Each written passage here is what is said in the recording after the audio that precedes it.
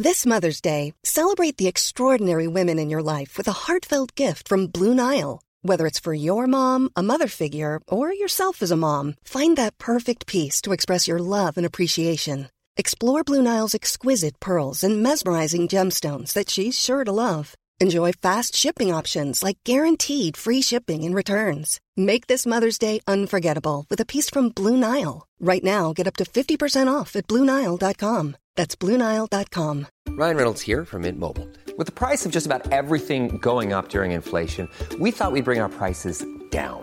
So to help us, we brought in a reverse auctioneer, which is apparently a thing. Mint Mobile Unlimited Premium Wireless. How to get 30, 30, bit to get 30, bit to get 20, 20, 20, bit to get 20, 20, bit to get 15, 15, 15, 15, just $15 a month? Sold! Give it a try at mintmobile.com/switch. $45 up front for 3 months plus taxes and fees. Promo rate for new customers for limited time. Unlimited more than 40 gigabytes per month. Slows full terms at mintmobile.com. Welcome to the Julia Hartley Brewer Daily. If you've missed any of my talk radio breakfast show, don't worry. We've put some of the punchiest bits of this morning's show into a bite-sized podcast, the Julia Hartley Brewer Daily. Enjoy. Right now, let's get to my first guest of this hour. And that's Stephen Timms, Labour MP and Chair of the Work and Pension Select Committee, and someone who voted Remain, and find out where he stands on all of the Brexit shenanigans going on. Good morning to you, Stephen Timms. Good morning, Julia. Lovely to speak to you. I mean, I don't think anyone's very surprised to see that we missed that deadline last night set by both sides for the final moment of debating whether or not we were going to have a deal or a no deal. Ursula von der Leyen, the European Commission President, and Boris Johnson issued a statement last night saying, despite the exhaustion after almost a year of negotiations, despite the fact that deadlines have been missed over and over, we think it is responsible at this point to go the extra mile. We have accordingly mandated our negotiators to continue the talks and to see whether an agreement can even at this late stage be reached. Are you more or less hopeful of a deal at this point?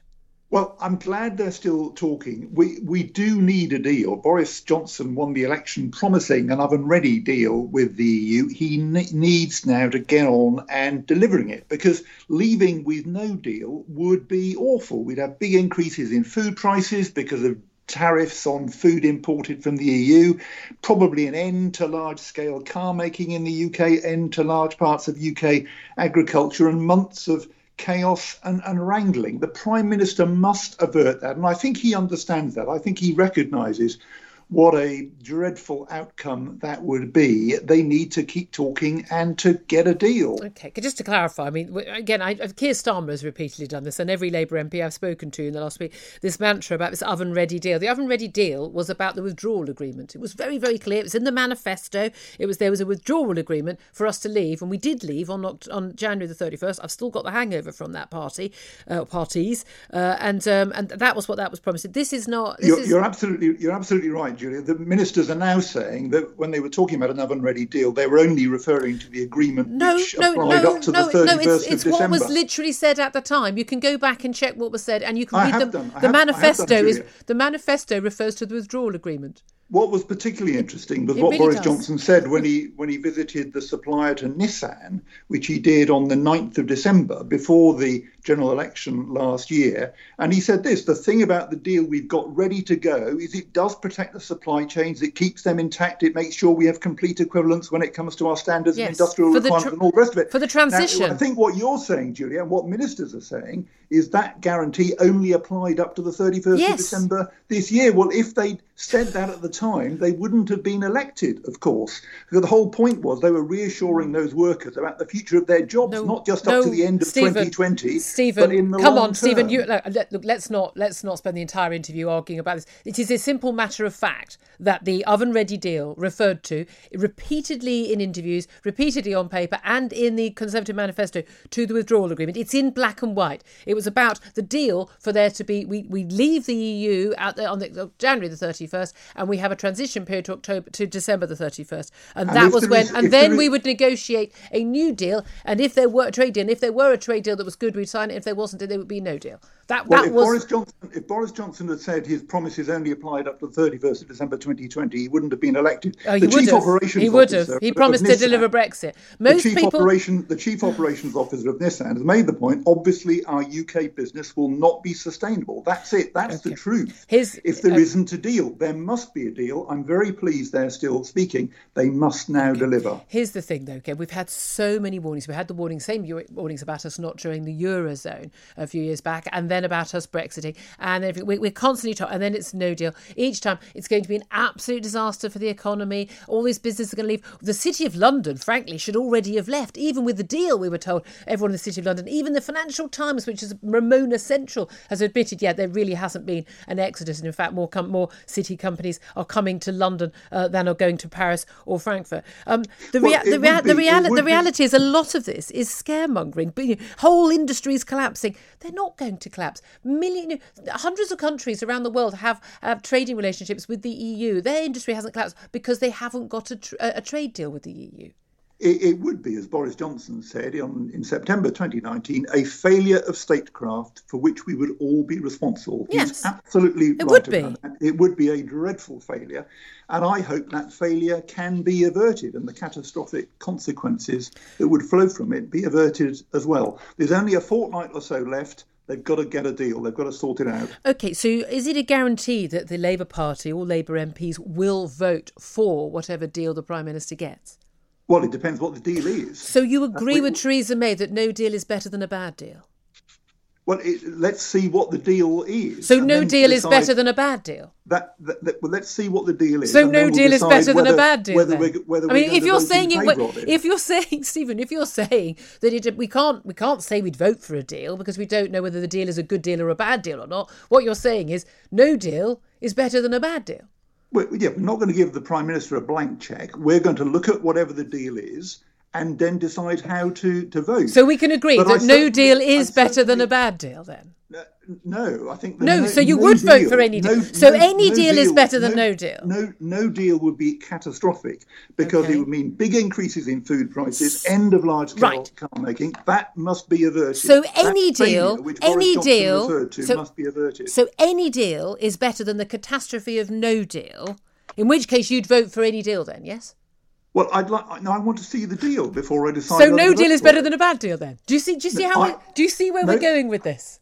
No, I want to see the deal before I decide how to vote on it. So you might prefer no deal, even though it's catastrophic?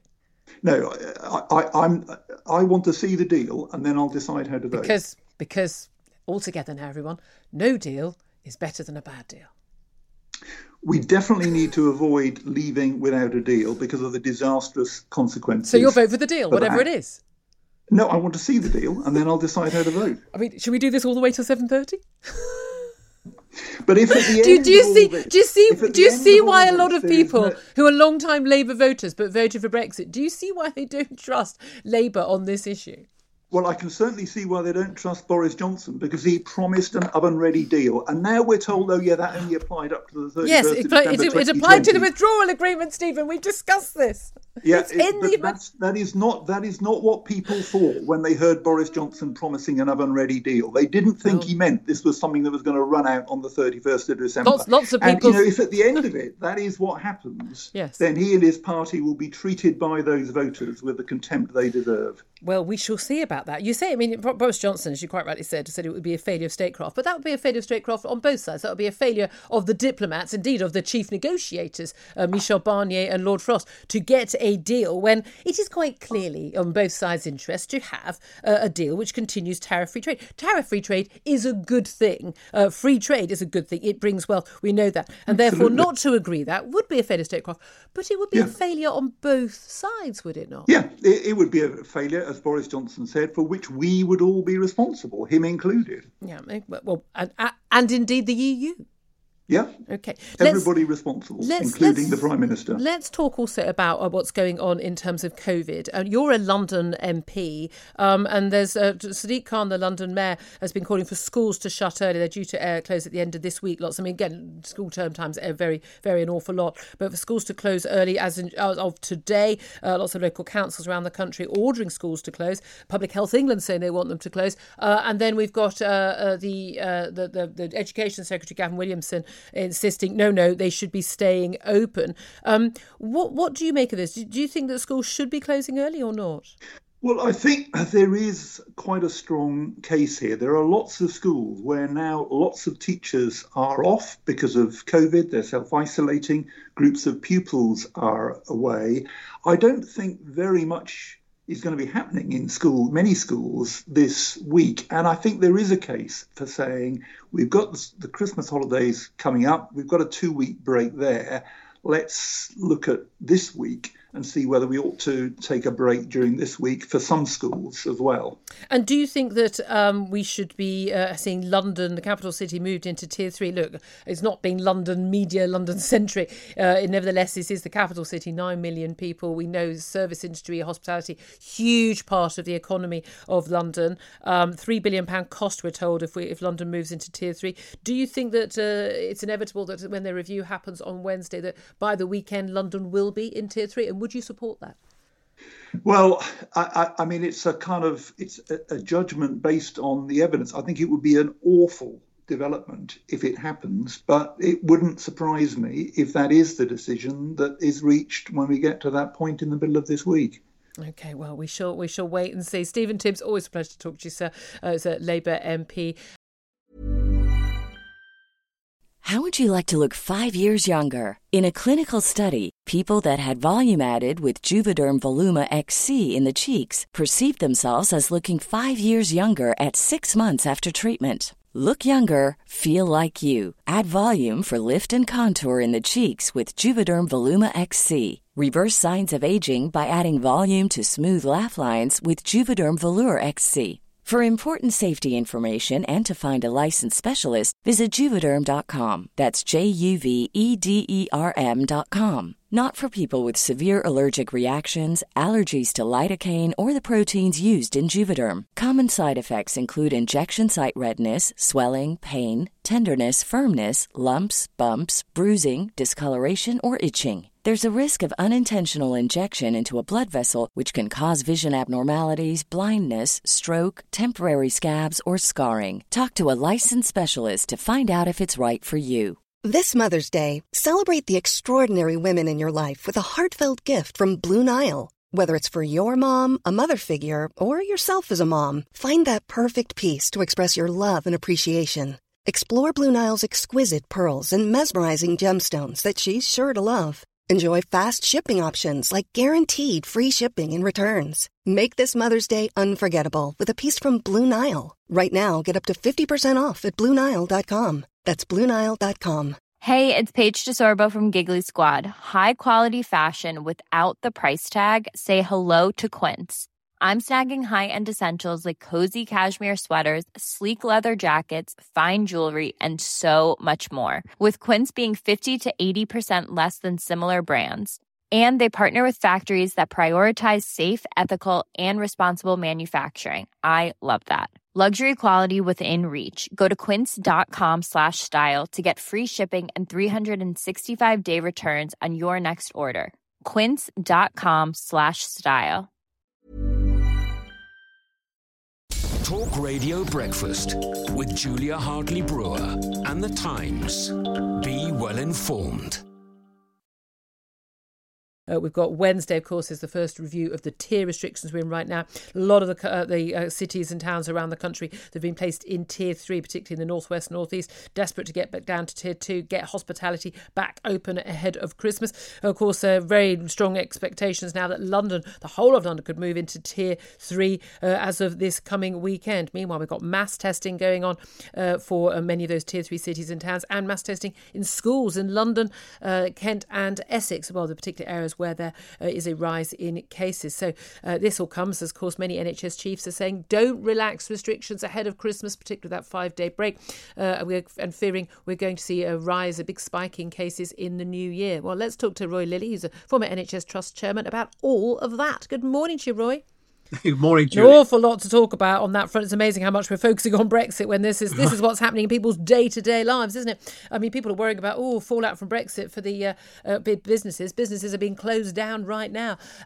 In terms of the tiers, there's a lot of pressure. NHS chiefs writing letters over the weekend saying, you know what, don't split tiers, don't sort of have, a town in tier 3 and the surrounding areas in tier 2 or tier 1, and calling for there to be basically tiers ratcheted up rather than taken down ahead of Christmas. There is a real fear among the NHS that they are going to see, they're calling it a third wave. I frankly think an awful lot of this is still the first wave, just happening in different areas if you look at the actual granular data. But are these concerns genuine from these NHS chiefs? Yeah, I think they are. Excuse me, because I think they are, Julia. And just to segue neatly from Brexit into this, don't forget a lot of NHS supplies comes in by container. So we'll probably be talking about that, I think, after Christmas. Yes, NHS Providers, which is the organisation that's written this letter to the Prime Minister, is a kind of a club, trade club for hospitals mainly. And they claim to speak for the trust. They have a WhatsApp group, and I think they do have a pretty good insight into what hospital chief executives are thinking. And there is genuine concern because, on the one hand, hospitals are being pushed to keep ordinary, in inverted commas, ordinary work going in the hospitals, electives and stuff like that. They have to deal with the day-to-day emergencies, stuff that comes in by ambulance. Then they've got the COVID problem. And on top of that, they've got social distancing in outpatients. And a lot of them, some of them have got hundreds of staff that are off, either self-isolating or off sick.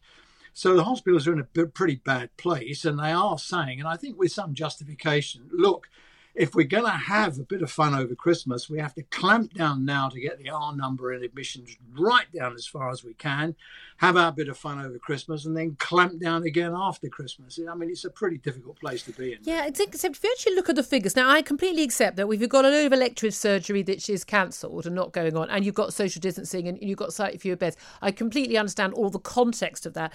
You are looking, we say London, we're told, London's spiralling out of control. We on bed occupancy rates are only a tiny bit above where they would be on average. There's certainly, we have elective surgery cancelled quite routinely now in January. I know this is a month early, but when we have flu, but again, flu. Different respiratory diseases have different seasonal changes. But we are not seeing this massive, huge extra number of hospitalisations, people in ICU beds, or indeed, even if you look at the death rates, they are above. I promise I'll let you come in. We have excess deaths. We have statistically significant excess deaths, as the Public Health England and NHS statistics have shown, in the sense that they are not the average of the last 5 years. They are not statistically unusual, though. They are, for instance, not in this period higher than they were in, say, 2018, the winter of 2017, 2018. They are not, for instance, higher than in 2000, other years. They are relatively high, but they're not sort of off the scale bubonic plague hitting us high. They're nothing like what we saw in April. Why is there such panic? Well, you're right to point that out. And it's not where we are, it's where we're going. The second wave, I've got the numbers here. The second wave began in early September with 425 patients in hospitals, and then the number peaked at nearly 14,000 on the 23rd of November. Now, the latest data from the 6th of December shows this has fallen to 12,241. That's a fall of about 1,500 in 13 days. The concern is where it's going. It's starting to look like the admissions are up. And if you look at the admissions in England, they've risen 4 consecutive days to the 6th of September and the following 16 consecutive days. So, the concern is the numbers are going up because there's a time lag. What happens? We had a lockdown. Everything kind of subsides, which is the whole theory behind getting the R number down below 1 and that sort of magic number. And so that's happened. You compress that down. I think what the hospitals are saying, look, if we cut loose over Christmas, around, probably the 3rd, 4th week of January and February, plus the cold weather, plus, who knows what. They're just saying, look, this is a risk. Understand this is a risk.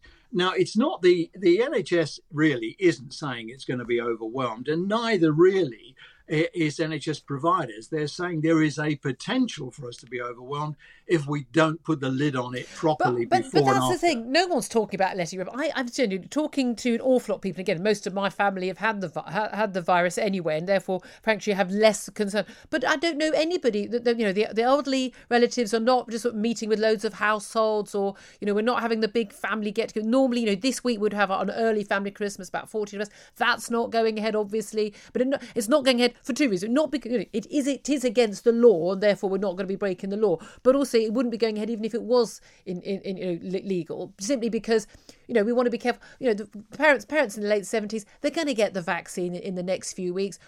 Let's do it in January when they're safe. Again, if it is legal. Now, this is the question a lot of people have: is that once we get that vaccine rolled out, and we're looking at 250,000 people getting the vaccine this week alone, as GPs start handing it out, there is no reason to expect that these figures will go off the scale, simply because it's only very elderly people who are really most at risk of going into hospital severely. I mean, we get a few hundred people who are under 60, and it's very, very sad and terrible that it does affect those people and they die.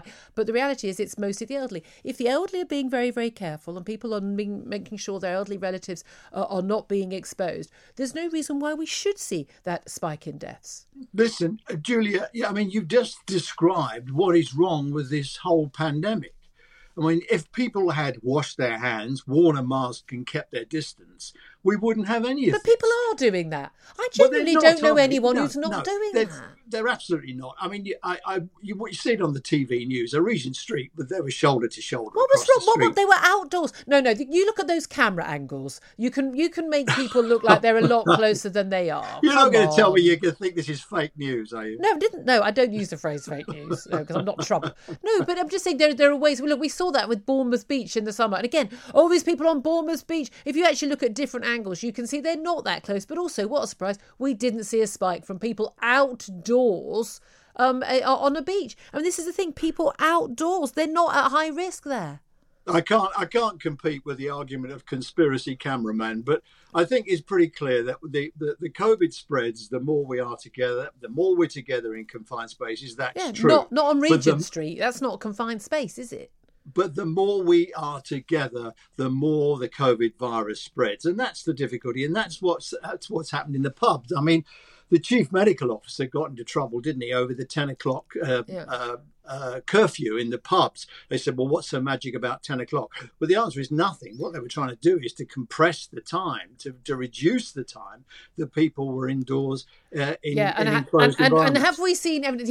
What he did, he made the mistake of admitting that there was no hard evidence.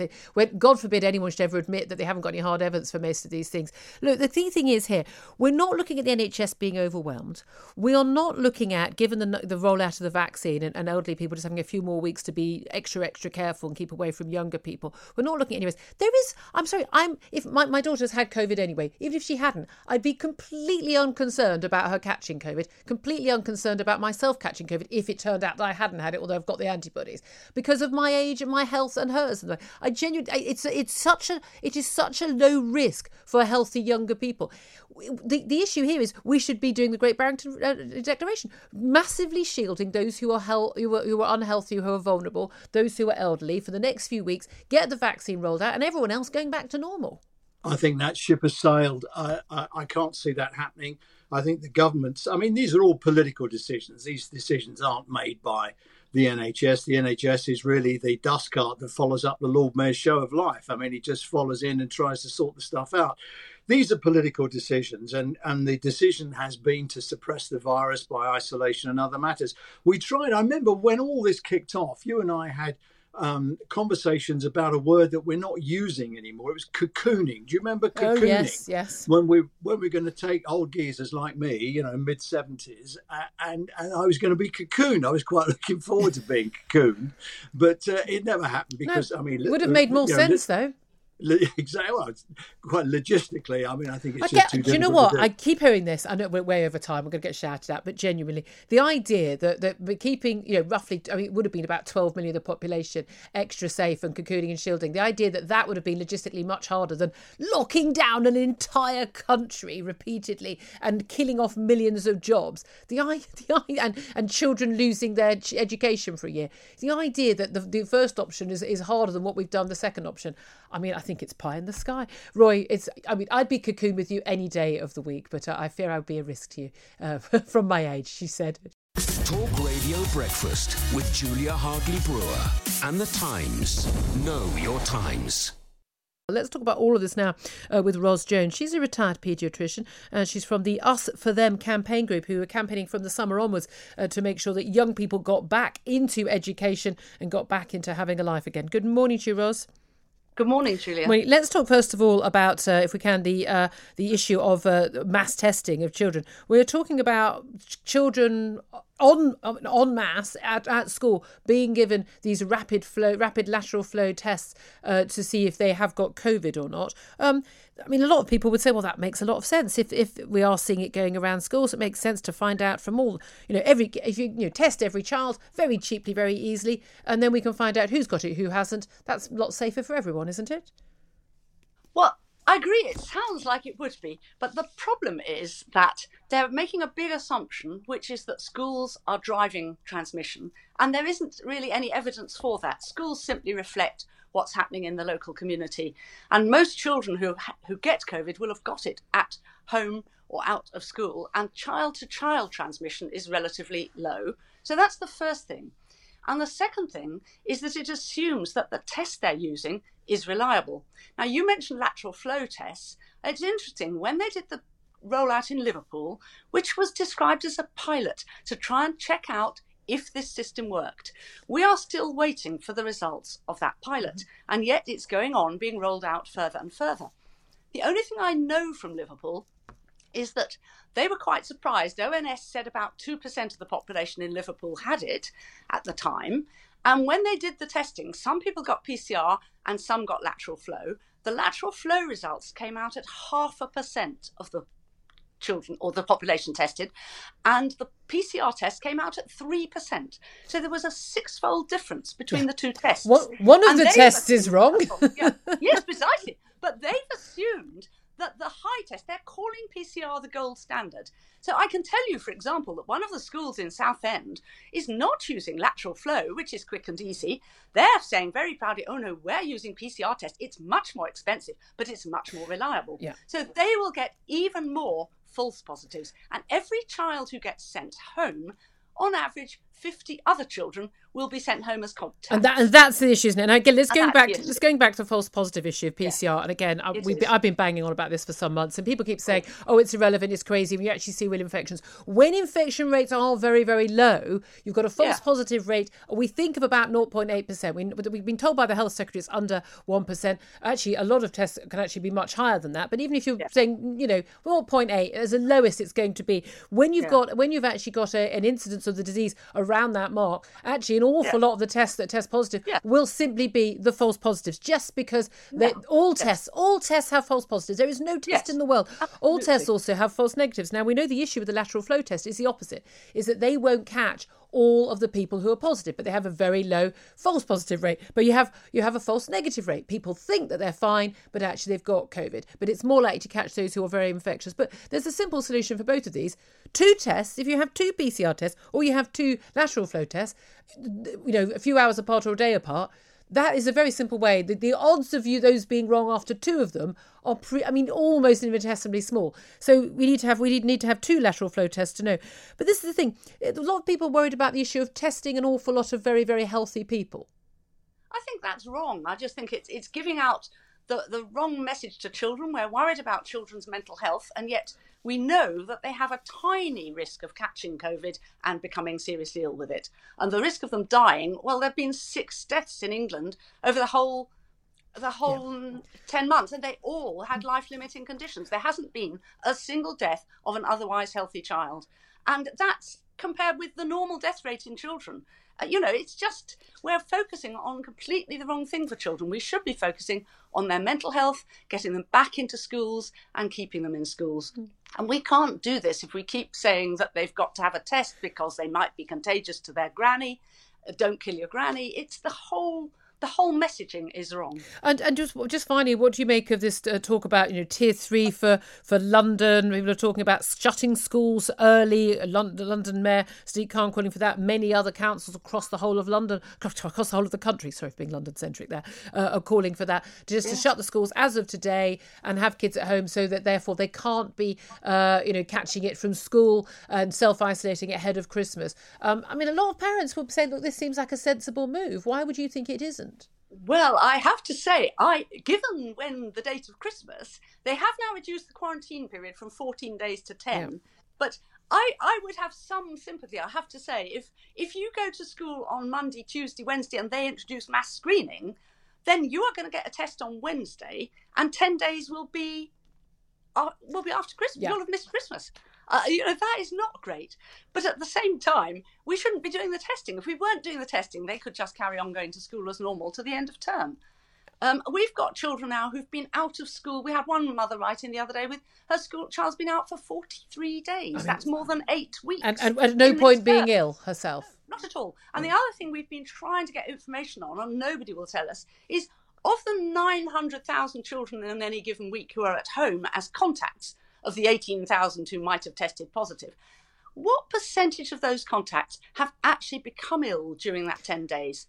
And nobody will tell us that, because unless we know that, we just don't know whether there's any possibility. I can tell you categorically from my daughter's school, the answer is 0. I know that. I know that for a fact. Thank you very much indeed, Ros Jones, there, retired paediatrician from the Us for Them campaign group trying to keep kids in school. Thank you. I think you're fantastic work. Thanks for listening to the Julia Hartley-Brewer Daily. If you liked what you heard, please subscribe and give me a good review. And don't forget to catch me on the Talk Radio Breakfast Show every weekday from 6:30 until 10. Selling a little or a lot? Shopify helps you do your thing however you cha-ching. Shopify is the global commerce platform that helps you sell at every stage of your business. From the launch your online shop stage to the first real-life store stage, all the way to the did we just hit a million orders stage. Shopify is there to help you grow. Shopify helps you turn browsers into buyers with the internet's best converting checkout. 36% better on average compared to other leading commerce platforms. Because businesses that grow, grow with Shopify. Get a $1 per month trial period at shopify.com/work. Shopify.com/work. Confidence starts with loving who you are. And when your skin feels nourished and glows on the outside, you naturally radiate confidence from the inside. Give your skin a glow up with Osea's clinically proven Mega Moisture Duo. This ultra-hydrating body care features 2 of Osea's best sellers, Undaria Algae Body Oil and Undaria Collagen Body Lotion. These seaweed-powered heroes use skincare-level ingredients normally reserved for your face for results you can see and confidence you can feel. Osea has been making clean, clinically proven seaweed-infused face and body care products for over 28 years. This luxurious skincare is vegan, cruelty-free, and climate-neutral certified, so you never have to choose between your values and your best skin. Glow from the inside out. Get 10% off your first order with code GLOW at OseaMalibu.com. That's OSEA Malibu.com, code GLOW.